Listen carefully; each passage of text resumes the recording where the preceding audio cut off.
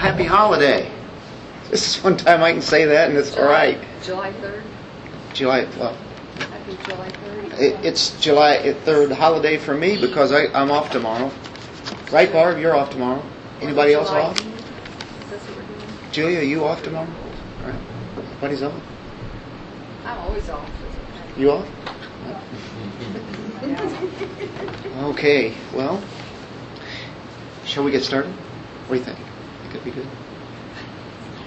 Dealing with communion with Christ. And last week, actually, I'm going to put this up here. We did the active obedience of Christ, and that's His works. And we saw that in almost all the works, everything that Christ does, it's like we're with Him. And you think of His death. We died with Him. We were buried with Him. You know, we were crucified. We were buried. We arose with Him, and you constantly see with Him. And but this act of obedience is His. We see His righteousness in everything. He was perfect in all of His obedience. Baptism by John the Baptist. There He was obeying the Father. That was one of His works. Everything that He did was all in the will of the Father, and that was active. And then, not only is there an active obedience, but they also divide it up and call the other one what? Passive obedience. And that's what we're dealing with tonight. Passive obedience in His sufferings, and more particular in His crucifixion. And, of course, He could have stopped it if He wanted to, but He was passive in the sense that this was the plan, the purpose. And He let that happen. I guess you could put it that way in a real easy terminology. So we've been dealing with this. This is what you could call the second spring of our communion with Christ because of His grace that He purchased for us. And so it's dealing with His death, His oblation. He lived for us, active obedience, and He died for us, passive obedience.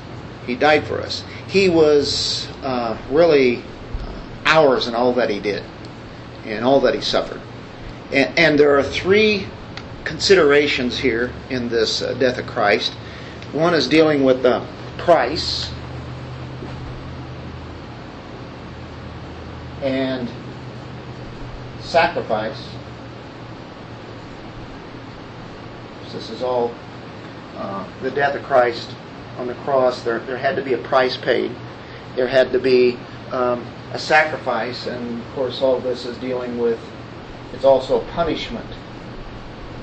A lot of people really cringe in the Christian realm to think that the Father punished the Son in doing this sacrifice and paying this price. Of course, that's kind of the heart of the gospel, isn't it? I don't know why that would bother them, but of course a lot of people don't want to bloody Christ, and so therefore what do with songs like Washed in the Blood? They just don't sing them. Or anytime there's words that have blood in it, they take that out. Of course, why worship Christ if you don't deal with what He did?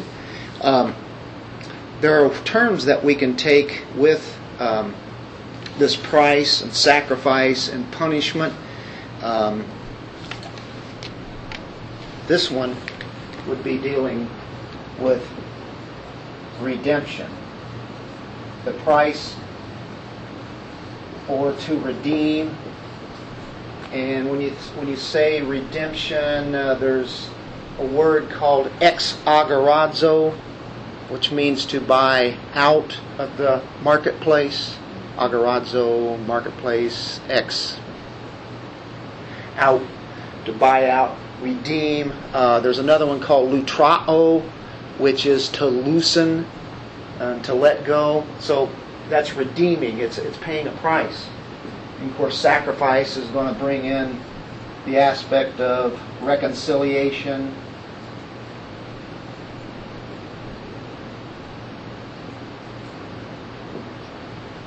And of course, when you think of punishment, you think of course, meeting the demands of what God had set forth, the demands of this payment. And so anyway, that'd be penalty. I guess you could put it that way. Was it penal and sacrificial, right? Substitutionary. So really, you go to the cross when you see this, and this is how we relate to Christ. This is how we commune with Him whenever we look at His crucifixion. We were crucified with Him. Let's pray. Father, we thank You for this day and this evening that You've given us and Your precious Word, and may we understand You a little bit further in what You did, and to know the closeness that we have with You as we were in one sense with the person of Christ at His death, burial, resurrection. And we sit in the heavenly places. Although that has not happened, we, in another sense, do sit with Him now. So, Lord, help us to have a little understanding more further of what this all means. In Jesus' name, amen. So the first one is the death of Christ is a price. It's the first one that we deal with. And that's dealing with redemption. Kind of explain that a little bit. And when you have redemption, it means to redeem something means to deliver also. It means to deliver one from bondage, captivity. So whenever He purchased us, whenever He paid the price, whenever He redeemed us, it meant that there was a bondage, a captivity. But this idea of a price. Let's turn to 1 Corinthians 6:20. And there had to be a price paid.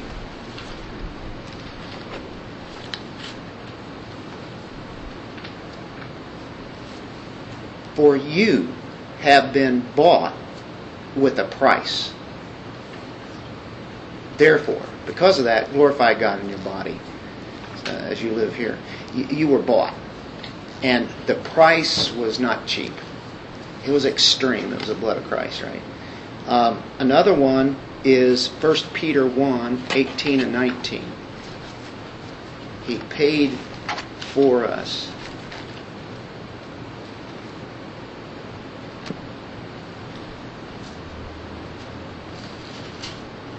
Knowing that you were not, there's that word, redeemed, bought, paid for, with perishable things like silver or gold, which is the most precious metals that you can have, from your futile way of life inherited from your forefathers, but you were redeemed with precious blood, as of a lamb, unblemished and spotless, the blood of Christ. So there it tells us what the payment is, what that purchase price was. It was the blood of the lamb. And, of course, He was spotless, the blood of Christ. So there it is again, dealing with purchasing, buying for us, paying for us. Go to another, Matthew 20:28.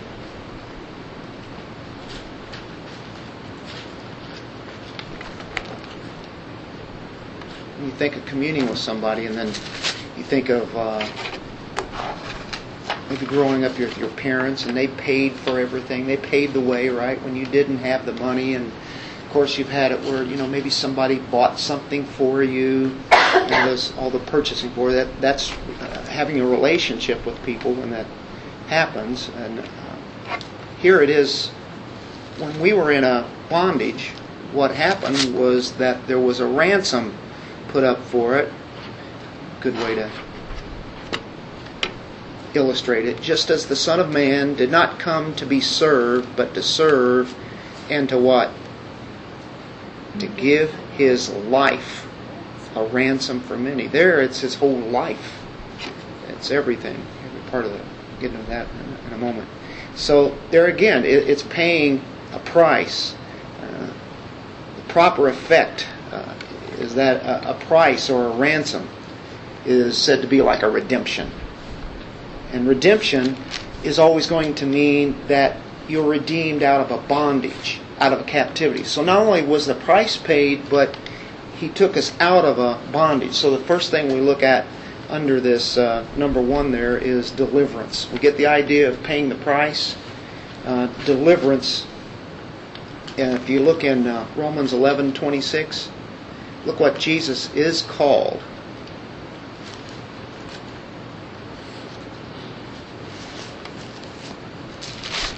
You don't mind turning tonight, do you?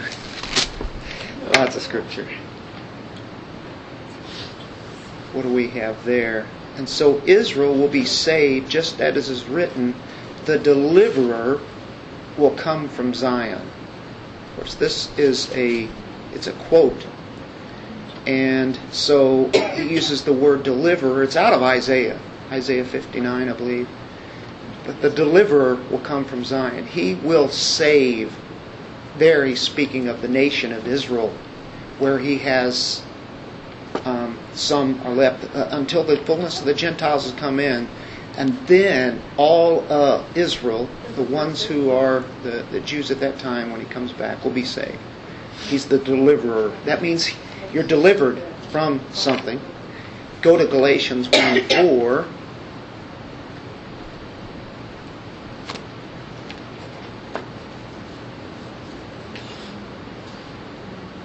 Who gave himself for our sins so that he might rescue us from this present evil age. Rescue or deliver from this present evil age, according to the will of God our Father. To whom be the glory forever. Amen. So there is out of the present evil age. There was a present evil age when Paul wrote this to the Galatians. And would you say that we live in a present evil age today? We can identify with that. He delivers us out of that. He actually already has. But there will be a time when he will literally, physically take his church too in that way. 1 Thessalonians 1:10, that's a lot like that one there.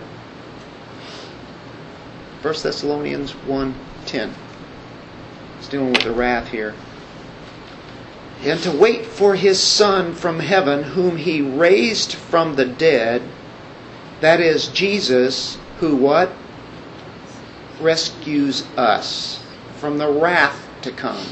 So when he pays for us, what he's doing, he's delivering us. And there it's from the present evil age, and it's also dealing with the wrath that is going to judge all of mankind who are not believers. Pretty graphic there, isn't it? So that's one way to look at it. It's a deliverance. So when you get the idea of deliverance, and in the ways that we saw it there, we can look at 61:1 of Isaiah. I think this is the passage that Jesus quoted whenever he was in his hometown, Nazareth. Whenever he went into the synagogue and he read the scripture, and here it is. Verse 1, the Spirit of the Lord God is upon me, because the Lord has anointed me to bring good news to the afflicted. He has sent me to bind up the brokenhearted. And here we go, you ready? To proclaim liberty to captives and freedom to prisoners. Of course, that's even speaking of Jubilee. But their liberty to captives, the one who are held in bondage, to prisoners. And this is what Jesus used whenever he went into the synagogue and he said, I'm the one. I'm bringing you good news. And of course that's a spiritual way of proclaiming liberty to the captives. They're held in bondage to sin, right? The prisoners of sin, prisoners of Satan. And he takes them out of that. And of course, what great good news. He's telling that to his hometown people. And they're all in awe and amazed. And then in a short moment or two, they will be ready to cast him over the brow of the hill. Ready to kill him there, right in his hometown, in the synagogue. So that's what happened there. They were bound in prison. And Isaiah 42:7. So the pictures were given quite frequent in the Old Testament of what the kind of situation people were in. So he purchases us, takes us out of a bondage, a captivity of these different elements, different pictures. I had 42:7, right? To open blind eyes, to bring out prisoners from the dungeon, and those who dwell in darkness from the prison. So you got dungeon, you have darkness, prison. the idea, right? Very pictorial there, Isaiah is. So prisoners, bound in prison, captives, that's the kind of terminology that's used in Hebrews 2:15. Hebrews is a very Jewish book. Jewish people who are Christians and Jewish people who were borderline, really weren't, thought they were. Hebrews 2:15 says something that would be familiar. He might free those who through fear of death were subject to slavery all their lives. So they're slaves. So slaves, prisoners, a bondage, he delivers them out from bondage, captivity.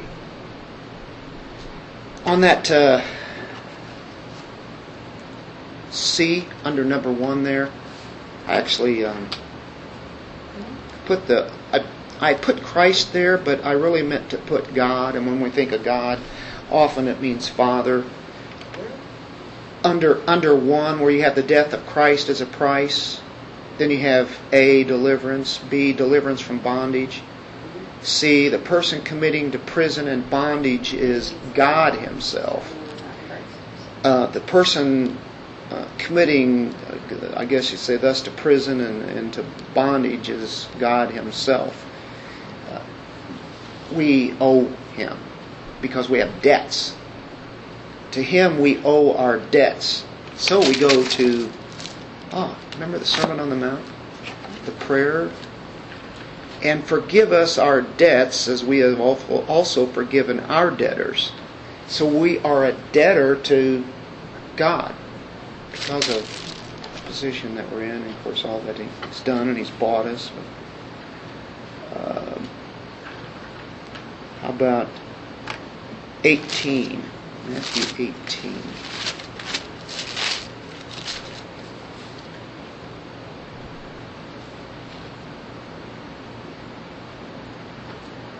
For this reason the kingdom of heaven may be compared to a king who wished to settle accounts with his slaves. They owed him. So he uses this parable here to show kind of the similitude. When he had begun to settle them, one who owed him 10,000 talents was brought to him. But since he did not have the means to repay, his Lord commanded him to be sold, along with his wife and children and all that he had, and repayment to be made. So the slave fell to the ground and prostrated himself before him, saying, "Have patience with me, and I will repay you everything." And the Lord of that slave felt compassion and released him and forgave him the debt. And then goes on, tells what he did though with somebody else that owed him, and he did not forgive them. You might remember that parable. But there again, it's talking about we have debts, and we've offended Him. He's the judge. He's the lawgiver. He's given us everything, and so anytime that we sin is to rebel against Him, and He shuts up all men under disobedience. But yet, of course, the ones He delivers, their debt has been paid. It's been canceled, hasn't it? So we get the misery of men. And then part D there is the miseries are innumerable. So when we talk about, you can't number them all.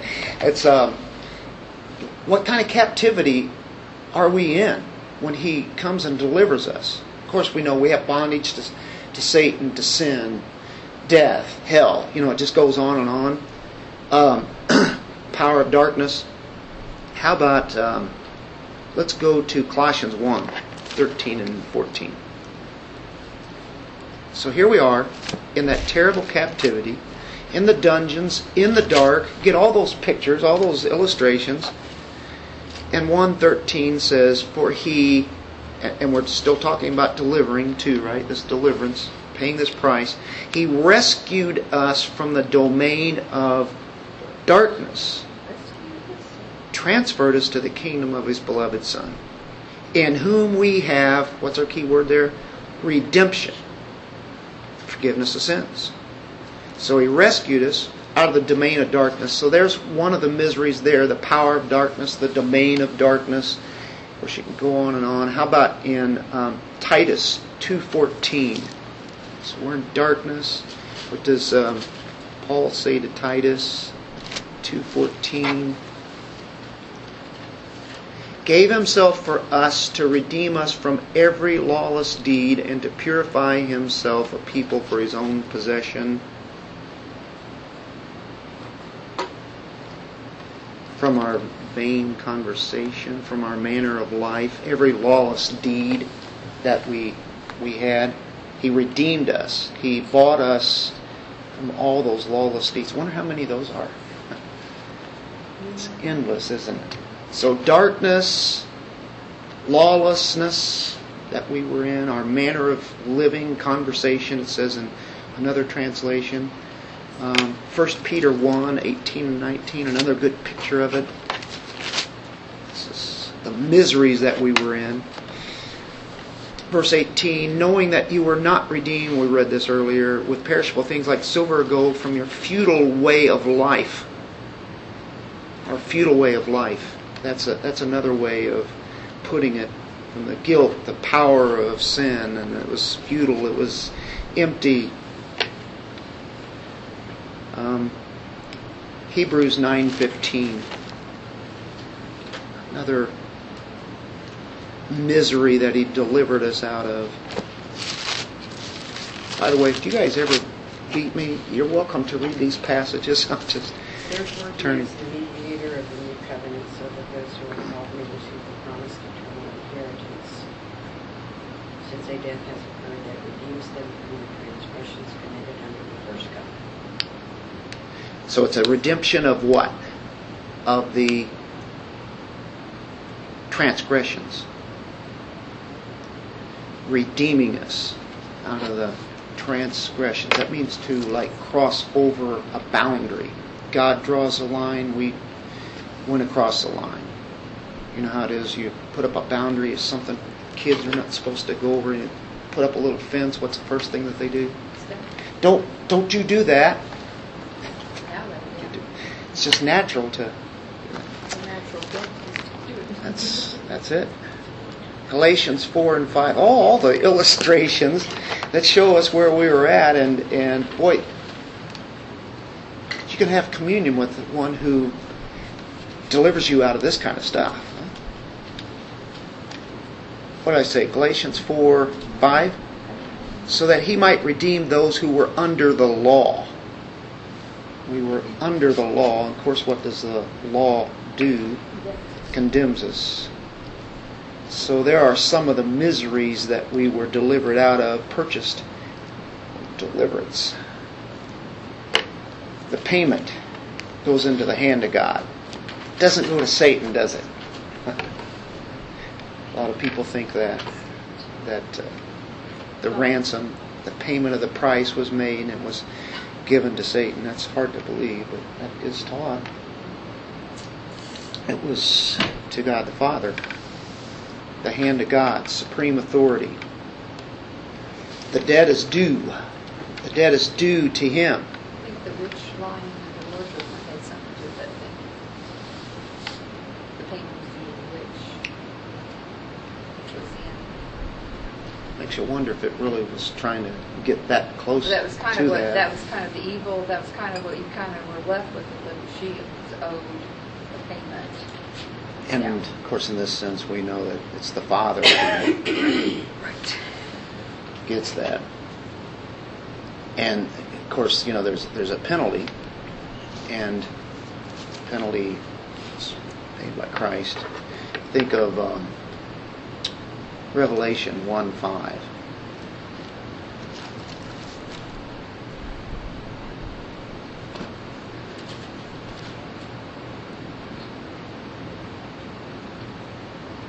And from Jesus Christ, the faithful witness, the firstborn of the dead.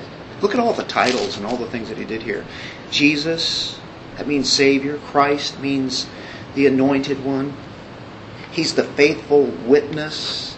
He's the firstborn of the dead. the ruler of all kings of the earth, to him who loves us and released us from our sins by his blood. I like the next verse. He's made us to be a kingdom priest. Isn't that incredible? Kingdom priest. King priest. So he released us, delivered us from our sins. Payment is made.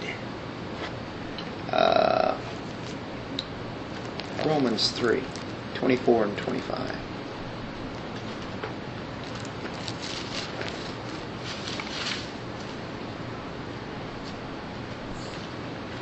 Being justified as a gift by his grace through the redemption, there's the key word again, the payment, which is in Christ Jesus, whom God displayed, put him on display publicly as a propitiation in his blood through faith. This was to demonstrate his righteousness, because in the forbearance of God he passed over the sins previously committed. For the demonstration, I say, of his righteousness at the present time, so that he be just and the justifier of the one who has faith in Jesus. He is just, but he also justifies us. So there is the price, the redemption. And deliverance is related to paying the price, isn't it? To bring us out of something and then place us into Christ. Now, the next one, as we relate to it, as when we were with him, of course this happened, we were with him in his baptism, or in his death, crucifixion. The death of Christ is a sacrifice, and it's a sacrifice of every part of him, everything. You have to think of his body. He gave up his body for us, for instance. Hebrews 10:5.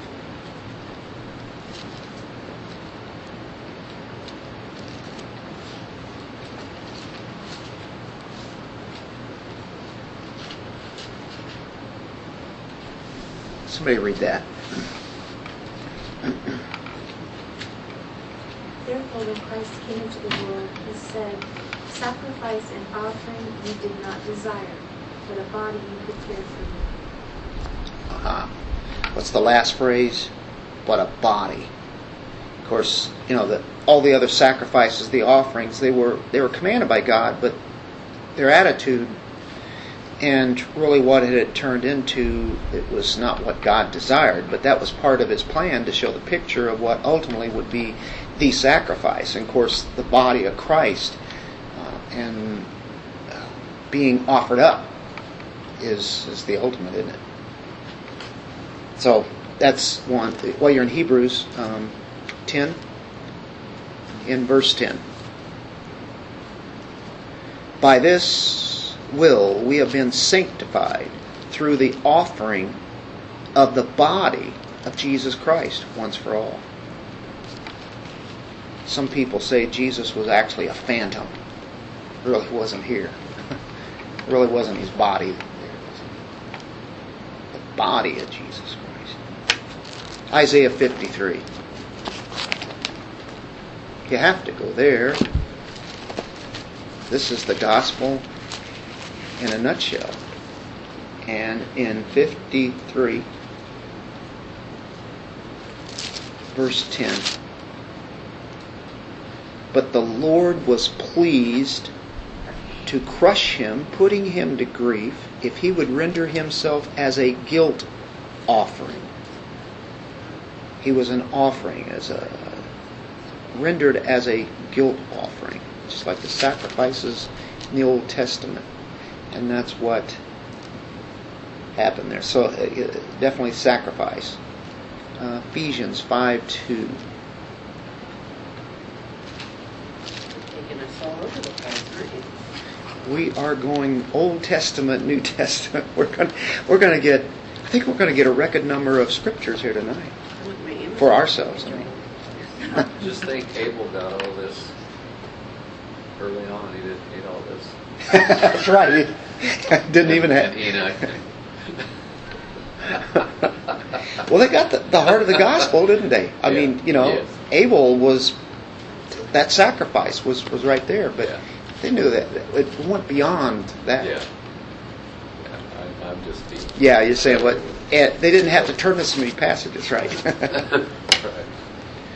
Right. Walk in love, just as Christ loved you and gave himself up for us, an offering and a sacrifice to God as a fragrant aroma. Now, we're hitting on right in the middle of the gospel, right? I mean, you can't miss this. I mean, we're talking about atonement, redemption, sacrifice, penal, substitutionary. We've heard it over and over and over. How many times have we looked at it? But look at that verse there. Walk in love. That's really what the chapter is about here after you've seen chapter 4.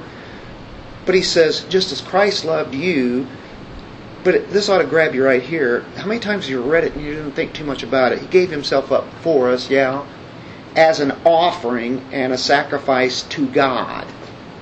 And it was pleasing to him. It pleased the Father. Isn't that beautiful? He is an offering, a sacrifice. NIV says A fragrant offering. This says, Right. Sweet smelling. God is pleased with that. Isaiah 53 says it pleased him to crush his son. I mean, this sounds like the language of somebody who's really harsh. this says But- it was the will of the Lord to crush him. There you go. It certainly was. Yeah. But these verses, we know all this. This is nothing new to all of us, but these verses stand out and they kind of remind us when you look at passage and go, well, I know that, but then you look at it and you go, oh, yeah. I mean, it just brings the beauty out of it, and you can see the kind of love that Jesus had for us whenever he did this and paid for us. It was his body, and this was all the triune God involved. And because of this death, it made us reconciled with him. What were we? We were enemies. And now our relationship is where we have been brought to God the Father. Reconciled. It's an atonement. It's a sacrifice, an atonement, a reconciliation with God. Sin had broken a friendship between mankind and God, and there's the reconciliation. That's what gets a rise out of the angelic host, right? Oh,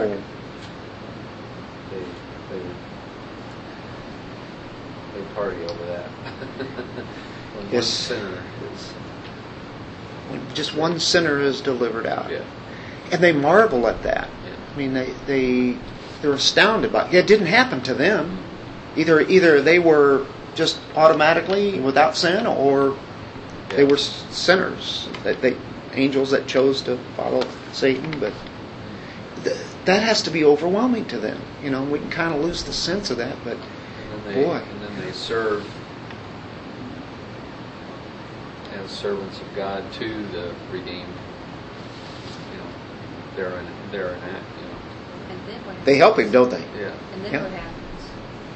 We charge over them someday, which Yeah. is undeserved. They're dead. And we're in awe of that love. Yeah, we're like, well, I'm not going to tell that. Perfect beings. Going through Acts last few days, and it brings to mind more on an earthly level, but how Paul got gave him this great joy in seeing Gentiles come through the Holy Spirit to salvation. I just imagine him laughing, and talking about what the angels see, but here it's this way of the Jews and the religious sect, and here to see them come in, visit back door, and that's how the gospel's read. It's Yeah, before the Jewish people never really saw that. And of course that was the hidden part of the gospel, even though it was well written into the Old Testament. But it was a mystery.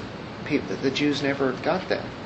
The place in the temple for the Gentiles, right? That they could actually an outer. That's right. Even right there. So God made a provision pointing to that. That's right. They can come and pray But, there. That's right. So that's a good point, because that the Jews should have picked up on that. I mean, that God has a plan for them too.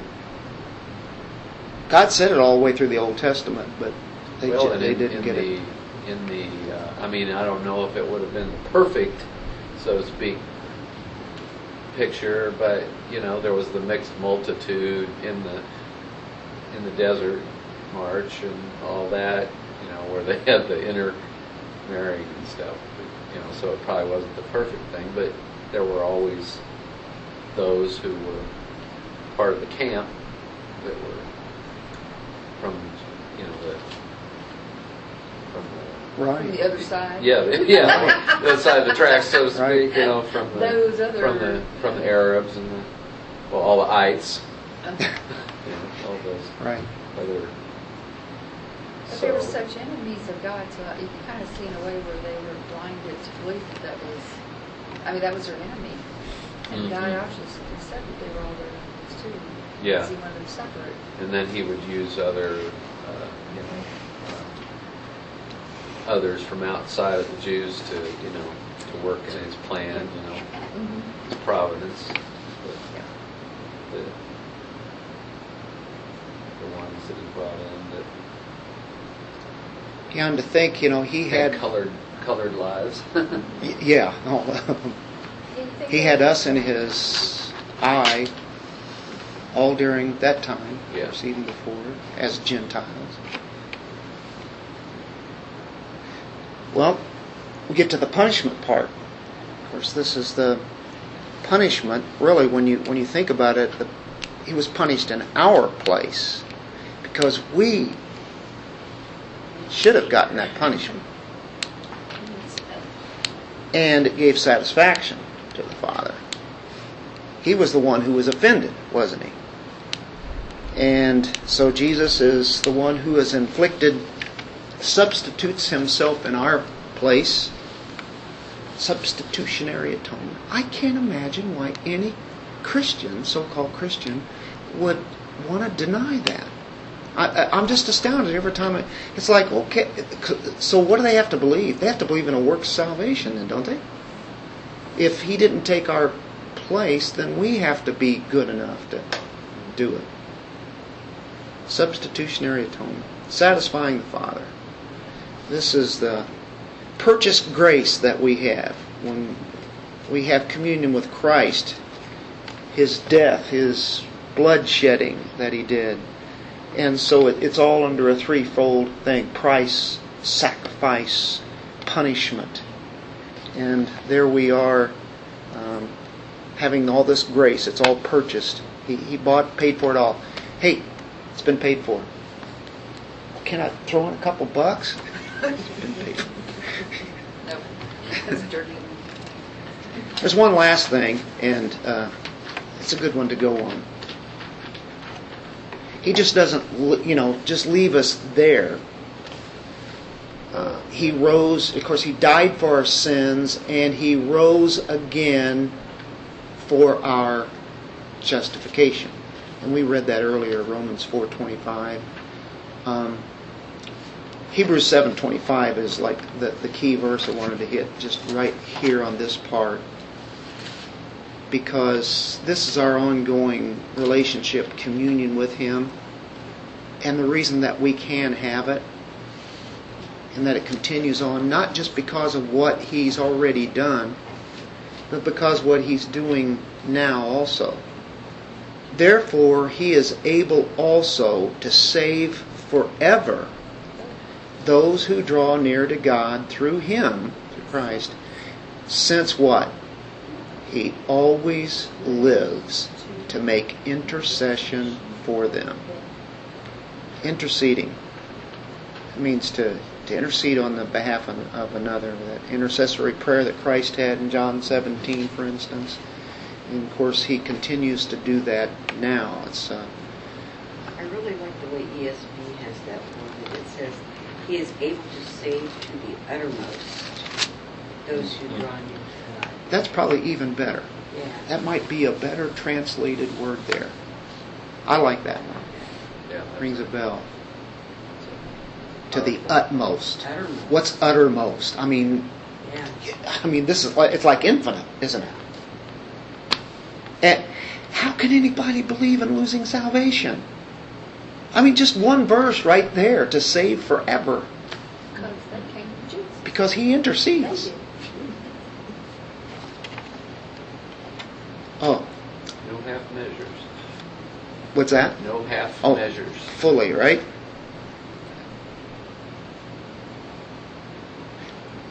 Hebrews 9:24. Here's another one. That Hebrews 9 is great. It's about the sacrifice that Christ had, and just the whole aspect of that work has been done. He fulfilled it. 9:24. For Christ, this is a good one to go on right here. For Christ did not enter a holy place made with hands, the temple of the head, a mere copy of the true one, but into heaven itself. Now to appear in the presence of God. What's those two words? For us. This is for you. This is for me. This is for us. He's in the presence of God for us, interceding for us. He appears in the presence of God. So, and of course we have to think of the Holy Spirit then. I think of John 14:16, but that Holy Spirit is the one who we know He intercedes, and because of His power that's in us, we're able to live this life. And when we don't know how to pray, the Son's praying for us, the Holy Spirit is praying for us. What else do we need? Anybody have any thoughts?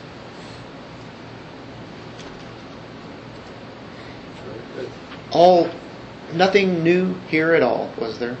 But yet these verses, I hope they kind of, as I was reading through them, even tonight, I was looking at them last night, and it just kind of stirs it up. And you go, oh yeah, I've read that verse, but now it means a little bit more. It just reaffirms what we have to do. That's what we need. Well, we seem to forget so easily. Puts things back into perspective, doesn't it? After you've done an 8-hour job all day, sometimes it's been stressful, and then you read verses like this, whether it be here, or whether it be at home, or you hear it on the radio or whatever, and you go, a little drink, a little fresh. Were you still looking into John Owen's writings for this part? Yeah. Mm-hmm. Yep. Yeah, I'm taking this. Did he use that word oblation? Yeah, he uses oblation. I wondered. Yep. There is a question I have, and it might sound like a laughing question, but anyway, it's a very serious question. Way back in the Old Testament with the sacrifices, and the priests wore the white linen, how much blood did they get on and set on that linen? How was it clean, stained? I mean, they had to be just covered. It's a good, I haven't even ever thought of that. I used to think about that a lot when I first started reading the Bible. I used to think, what a smelly, yucky mess the temple must have been and the priests must have been. And But it's all, I used to think about that a it's lot. all You're about right. that Let's sweet- get crude here, yeah, right? It's all about that sweet It wasn't that pretty. aroma that we would not I consider it. wouldn't call it a sweet aroma. That's right. You shouldn't. The same thing with the blood, is the stains of what? Why did it have to be done? Yeah, how did they keep those? What did they do? Just Oh, they had lye soap back then. Tide It pods. was intentional, wasn't it? Yeah, I think it was Yeah, so they that. sprinkled it on. Yeah, you know, there's no way they're going they to would keep from sprinkle it. getting it on. But I think the stains are a reminder of why it was happening to be done in the first place. We are not pure. And that was like to show the stains is the blood, and blood is hard to remove from anything. How about in Revelation when Christ comes back and he's wearing his robe dipped in blood? Always reminds us that's the price that was paid. It came from him. I But looked something like this shirt right here. That was one. But yet when He comes for us, we will never, will be white, as bright and bold as we can't even imagine. But that's the righteousness of Him. It's His righteousness. Oh, put on the robes of righteousness.